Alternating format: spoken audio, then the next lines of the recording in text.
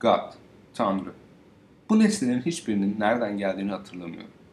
Bunlar da yine muhtemelen bu türden malzemelerden heykeller yaptığım dönemdeki aşırı el işi alışveriş çılgınlığından kalan artıklar ya da daha sonra aldığım hediyeler olabilir. Oyuncak İsa, biriktirme işlerimde kullanabileceğim bir nesne değildi. Gönderim açısından çok yüklü olduğunu düşündüğüm eşyaları kullanmaktan kaçındım.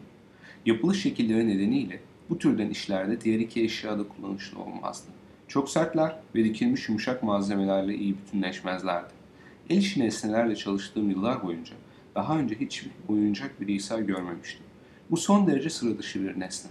Demek istediğim bir çocuğun oyuncak bir İsa ile oynamasına izin vermek bela aramak demek. Çocuklar dini figürlerle oynamalarına izin verilecek kadar saygılı değiller. Onları ne tür berbat senaryolarda oynatacaklarını kim bilir? Diğer iki nesne daha tipik el işi eşyaları. İsa pankartının zor okunuyor olmasını beğeniyorum. Grafik olarak öyle bir şekilde düzenlenmiş ki dolu ve boş alanları birbirinden ayırmak zor. İlk başta levhanın ne dediğini anlayamadım. Çünkü boş alanın harfler olduğunu sandım. Bir çeşit soyut kurumsal logo ya da ona benzer bir şey olduğunu düşündüm. Tanrı'nın gözü bu türden el işinin çok tipik örneklerindendir. Bu üç nesne bir araya gruplandığında bende üç çeşit dini anlamın bir gösterisiymiş izlenimini bırakıyor. İkona, söz ve simge.